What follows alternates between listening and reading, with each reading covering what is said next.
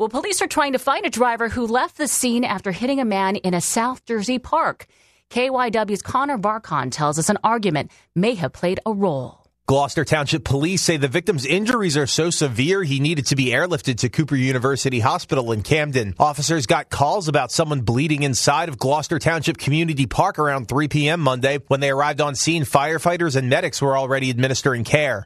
Investigators say some type of argument took place before the man was hit. They did not say if the victim and driver had words or if others were involved. Police have not released a license plate number, but the car in question is a dark-colored four-door sedan. You can see images of it on our website.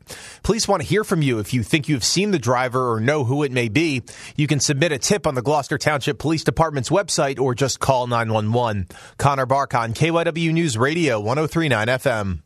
We get it. Attention spans just aren't what they used to be. Heads in social media and eyes on Netflix. But what do people do with their ears?